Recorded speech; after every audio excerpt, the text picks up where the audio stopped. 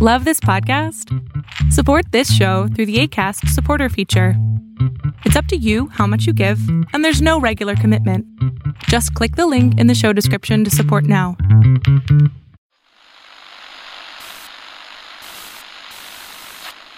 Nine, 12, 10, 28, 2, 23.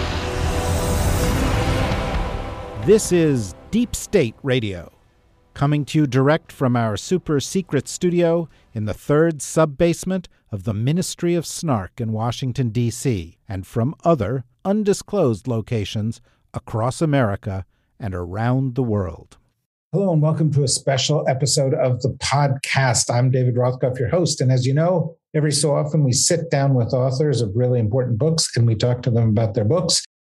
And that is exactly what we're doing here this week with Rebecca Frankel, who is the author of a book called Into the Forest. I have read it. It is not only a great and moving historical account of a Holocaust story and beyond, but it reads like the best novel you'll read all year. It is a really extraordinary piece of work, both as a piece of writing and as a piece of reporting.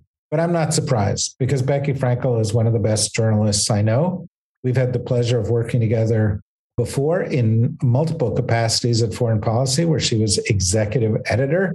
She's the author of New York Times bestselling book, War Dogs, which I also recommend. Hi, Becky. Hi, David. I'm gonna ask you to do all my introductions from here on out. Well, this one is recorded, so you could just use it over and over again. I might do that. Thank you. But it's true. Everything I've said is absolutely true, and anybody who picks up the book will know it. I remember the first time you talked to me about this book. It was in the middle of the Truman administration, I think. It was about that long ago, yeah. It was a while ago because you had just come across this story, or actually you'd known this story for a long time. Maybe we can start with the origin story of the book. Well, so this is a story about a family, a Jewish family that lived in a small town in Poland, and they were flourishing during the 1930s. Morris and Miriam Rabinowitz had two young daughters. And just as their lives were sort of getting off to a wonderful start as a married couple and as a family, World War II started. And so that's what this story is about. And yes, I did know it for a long time and really most of my life, I would say, because the story is about Ruth Rabinowitz-Lazowski, who is the wife of the rabbi that I grew up having. And my family went to a synagogue in Connecticut. The rabbi there was Philip Lazowski. And Philip Lazowski is married to Ruth Rabinowitz-Lazowski. And their story is connected from the time they were children. And that's how I came to know the Rabinowitz family story. And I've been thinking about writing a book about them because they're extraordinary people and they have extraordinary stories for a very long time. When we first talked about this, back when we and everybody else were still in black and white, roughly, it sounded to me like a love story. And there is a love story in this book. But the striking thing about the book is its scope. And it's also a kind of a remarkable look at the Jewish community in pre-war Poland, how they adjusted to the reality of the war. And then a second section, which is really all about survival during the context of the Holocaust. And then there is what happens after. Were you surprised that it evolved beyond your expectation? I always had this idea because, of course, I knew the family in only the after time, right? And so all of my discovery was what happened before. And certainly I understood the part about their survival. And this particular family escaped the ghetto liquidation in their small town in Poland. And I also discovered the before, which is really the beginnings of the story and the story of Morris and Miriam. And I would say there are actually two love stories in the book, really. And one of them belongs to Morris and Miriam. So, really what it was is, as it happens when you're a journalist, and I know you know this, that you don't always know, you might know what the story looks like from the beginning, but of course it changes. And the more information you have, the more you understand and learn, the bigger the story becomes, and hopefully the more rich it becomes in terms of detail and scope. And that's certainly what happened here. And it was 5 years more than 5 years of research and reporting and interviews. And it just grew from there, really. There are many things that people will take away from the book. One of them is this human story, and we'll come back to that in a moment. But I think one that resonates with me or resonated with me while I was reading it is a message that I think we all need to keep in mind all the time, but especially now. And that is that very often in the course of history, the unthinkable happens. And the book depicts well the kind of recognition on the part of the people of this village that their lives were changing, and also depicts the denial and the struggle with coming to grips with just how dramatically they were changing. Do you see a broader resonance as a consequence of what you've studied in this? Yeah, absolutely. And I have to say that a lot of the research and reporting I did happened as the onset of the pandemic, and then the early months of the pandemic, and then the first year of the pandemic when things were so uncertain and the boundaries and safeties were always changing, and I did see a lot of parallels, certainly in terms of fear, just how people react to things that they're afraid of, certainly in how communities either come together or they become more divided. And that was a hard thing to sort of reconcile.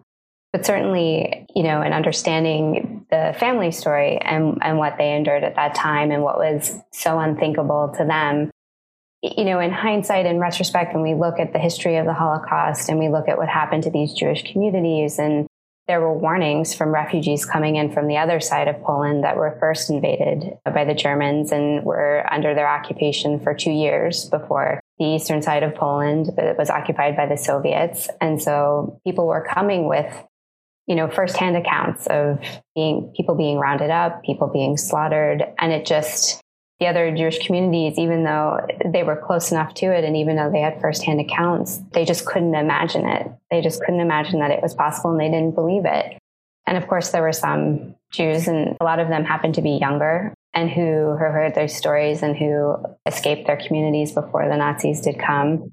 But they were very few and far between, and people were very reluctant to give up their homes and to divide up their families. And they had to adapt in short order to the reality as it finally descended upon their towns and as these ghettos were established.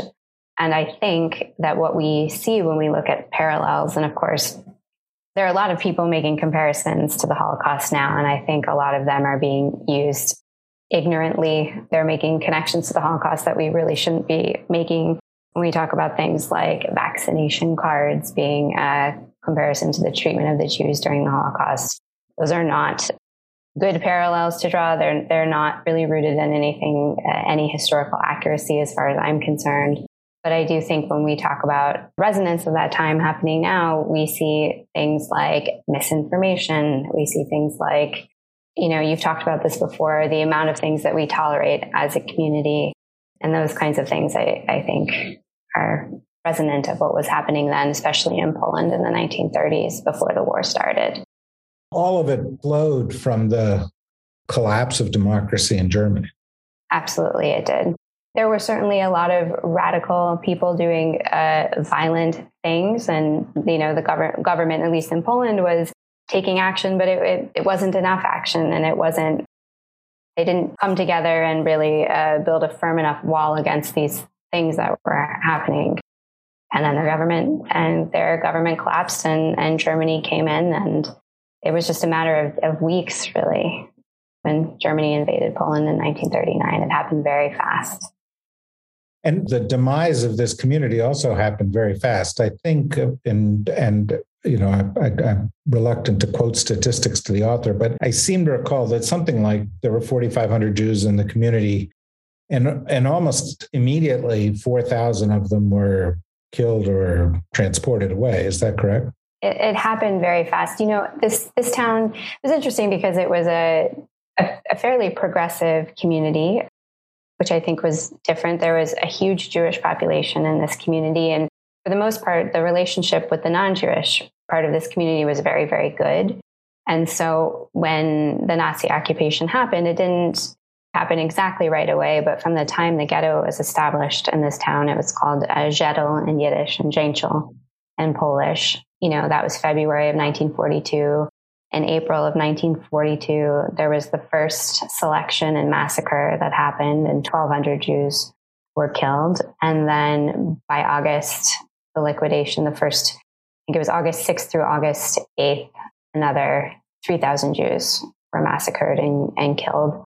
And of the entire population, which was increased a bit by the refugees who had fled from the other side of Poland and other towns where the populations were brought in and interned in the ghetto that they had there, only about 800 Jews were able to escape to the forest like the Rabinowitz family in the book did. And it was brutal conditions. It wasn't the same as being taken away to a concentration camp, but surviving in the woods was no easy feat. For me, it evokes so many things. And one of them, which you and I've talked about before, is, that my father escaped the Holocaust in 1939, came to the U.S. He was fortunate. 36 members of his family did not. Many of them lived in the part of Poland that you're talking about. And my father, after the war, went to concentration camps looking for his relatives, didn't find any alive. But many, many years later, he went to Poland, and he went to this town where his father was from, which I think was called Grodzisku or something like this. And he went to the town, and he said, "I'd like to see where the Jewish part of town was." And the first reaction of everybody in the town was, "Oh, there was no Jewish part of this town. You're mistaken." And finally, he pushed and offered some pictures up, and they said, "Oh, them, yeah." And they said, "Oh, yeah, we remember." And they said, "You mean?" And they made up some names of people, and they were all just sort of parody Jewish names. They weren't real. The memory had been repressed. And then finally, he went walking, looking for it, and found a part of the forest where the Jewish cemetery had been, and it was all knocked over, and there were bullet holes in all the gravestones, and a massacre had occurred. And they were in complete denial. What did you learn about the social conditions that enable a broader society to accept this kind of genocidal brutality? It's a very hard thing to understand how this could happen in a community where there were especially fairly friendly relationships, where the anti-Semitism was sort of brought in from outside of town. And it's not to say that there wasn't any, but it was certainly much rarer in this particular town. And I think what happens is you create a culture of fear, and you create a culture of otherness.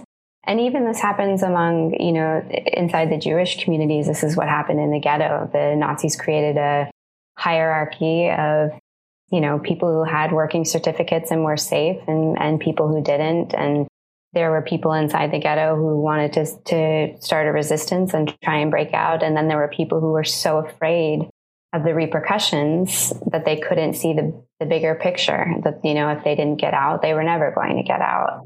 But in these broader communities where they allow this to happen, it is a very hard thing to understand. But I think it's something that happens slowly, and I think it happens over a long period of time. And I think you take freedoms away from a particular people, but you give freedoms to another group, and it creates divisions that weren't there before. There is this kind of social cancer that spreads, which you describe as identifying people as other, and dehumanization, and pitting one side against the other, and blaming everything on one side versus the other. And after a while, it becomes very easy to justify any kind of behavior. And the proof of that is that this happens all the time. One of the great lessons of the Holocaust is not that it was this horrific aberration, but that it was just one of the genocides of the 20th century. And your humanization of that, I think, is really important. I think the other among the other parts of the book that is especially as important is that of those 800 who you just talk about surviving, they then were called upon to live lives like they never imagined. The book's called Into the Forest. They go into the forest. Maybe you can explain a little bit why and what that life was like. I'm always hesitant to use the word fortunate or lucky in describing these circumstances because they're not particularly appropriate. But where in other cities across Poland, where there was, where they were in urban areas, there was really nowhere to go. There were very few places to hide. But in these more rural adjacent small towns, there were these huge, massive, and very, very dense forests. And the Soviet partisans had already been gathering in the woods for some time. And so all across this area of Poland and Belarusia, there were rumors spreading the hope of the partisans, although the Soviet partisans didn't make rescuing Jews a priority, but it was a place to go. It was a place to run to. If they could only get there. And so this is what this family did, the Rabinowitz family did. They were biding their time to try and escape into the woods. And there was a resistance growing in the ghetto that they were in. And that's what the big plan was. And unfortunately, the plan of this particular ghetto in Zhetel, it never came to pass for very unfortunate and terrible reasons. But the family did make it to the woods. And there was nothing for them there but woods. And so whatever survival they came to have was really just by the sweat and tears. And, they had to dig into the earth to create secure shelters. They were dealing with extremely harsh winter conditions. They were dealing with very little food. And of course, people were coming into the woods to hunt them down. They were coming to root out the partisan networks that, over time became increasingly successful at thwarting the Nazis, but they were just as often looking for sort of a pitiable pursuit. I can't imagine why, but these small groups of civilians who were just hiding in the woods, living together as best they can. And, I will say that it's worth mentioning that this family did have help from Christian farmers and from neighbors. I think it speaks to some of the rarity of the friendships that they had built in their previous lives, their pre-war lives in their town in Poland. But, they were constantly on the move. People were getting typhus and sick and dying. They were dying of hypothermia, or they were getting frostbite and then gangrene. It was pretty grim. And that was 2 years. I guess that's characteristic of times of crisis, that we see the best of people, we see the worst of people. We also find that throughout all of that, there's a certain degree of the banality of day-to-day life that remains dominant. You learn to live under any circumstances. You learn to deal with things under any circumstances. I think it would be helpful if you would provide an example or two in the contrast between how this period in the forest led to people doing anything they could to survive, even if it seemed very grim, and people doing things that were angelic, that were above and beyond and really represents the best of human spirit. And I have to say, spending so much time researching this particular period and this particular experience, that I was very much on the lookout for these glimmers of community, these glimmers of kindness and compassion, even under the worst situations. And possibly because I wanted to see it reflected in the present day situation that we're in as a country right now. But people did unimaginable things in order to survive, things that will strike us as very cruel and unthinkable, but for them were necessary. And it really runs the gamut. On the side of the most horrific, of course, was how they had to deal with unwanted pregnancies and then unwanted births. To have children around was a liability, to say the least. It was always risk of discovery. And then, of course, there wasn't nutrition or the resources around to provide for a newborn. And a lot of these infants were left out in the cold. And then, of course, on the other side of things, where you see these lights of, humanity or people going above and beyond to help their neighbors or the people who were in the forest. There was a man by the name of Herz Kaminsky, who, when orphaned children and women on their own couldn't find shelter or protection within groups, because of course in these groups, if you're, a big strapping man with a weapon, then you're very valuable. But if you're a 10-year-old kid who, can't carry anything, then you're just another mouth to feed. But this man named Kaminsky, who was from the same town as the Rabinowitz family, he took in every orphan and widow, and at one point had more than 70 people in his camp, and worked very hard to keep them safe and to keep them well fed and clothed. And, his own wife and I think one of his sons was killed in the course of the period of time that they were in the woods. And yet he still, went out of his way to help other people. And of course, in the Rabinowitz family, Morris Rabinowitz, who had been a lumber dealer before the war, had a very intimate familiarity with the surrounding forests, and knew his way around foraging for mushrooms and things like that. And people from their town wanted to be with them. And in Morris's estimation, that it was not safe for big groups to be together, that the smaller, quieter, more, remote you were, the safer you were. And they just refused to leave him. And he begrudgingly, but he did, he accepted responsibility for an entire group of people. And his family famously talks about how he said later in life, or after the woods, and they were liberated, he said if he had known what it was like to go in, he never would have done it. But I think what you said is absolutely true.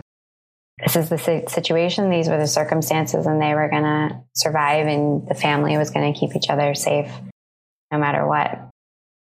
So we've only got 3 minutes left. And that's just as well, because I don't want people to get too much of the book from you. I want them to go get the book, Into the Forest, from St. Martin's Press. But there is a kind of a happy ending. Can you give us that in a nutshell? Well, as I mentioned before, the way I came to this story was because of the rabbi and his wife that I grew up with, which was the Rabinowitz's oldest daughter, Ruth. And during that first ghetto selection in Shtetl in April of 1942, Miriam Rabinowitz was separated from her husband. She was just with her 2 small daughters, and a boy approached her. And he was all alone. He wasn't with his family. And he came up to Miriam Rabinowitz and he said, will you please pretend that I'm your son? And without hesitating, she agreed to do this, even though it risked her own safety and that of her 2 daughters.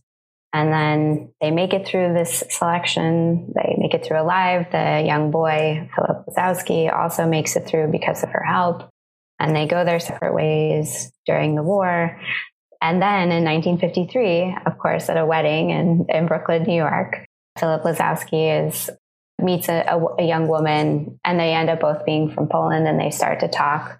And he asks her just on a whim, do you know anybody from this part of town? And she says, oh, I do. I know this woman. She once saved a boy from Belitsa, and Belitsa is the town that he was from. And this is how Philip Lazowski reconnected with the Rabinowitz family. It's how he re-met the oldest daughter, Ruth. And the second romance of this book continues on from there. And that was a really wonderful part for me to write about, having known Ruth and Rabbi since I was 5 years old. Well, if you listen to that as I did, and you get chills, then you understand what it is to read this book. It's a great book to read if you're interested in the Holocaust. It's a great book to read if your family went through this kind of experience, but it's also a really, really good book to read if you're a human being. And most of our listeners, about 85% of our listeners, are in fact human beings.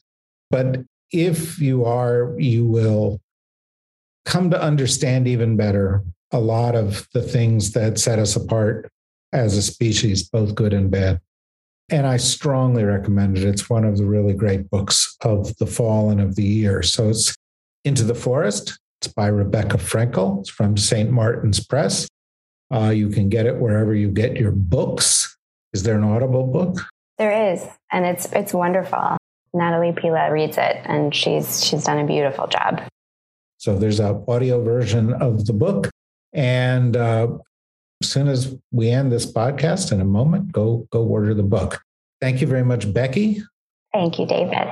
Congratulations on a real monumental achievement. And for those of you who are interested in what else we've got going on, go to the dsrnetwork.com and you'll see and hear what else we've got going on. And if you like it, click on membership, become a member, help support what we're doing. Thanks, everybody, and be safe out there. Bye-bye.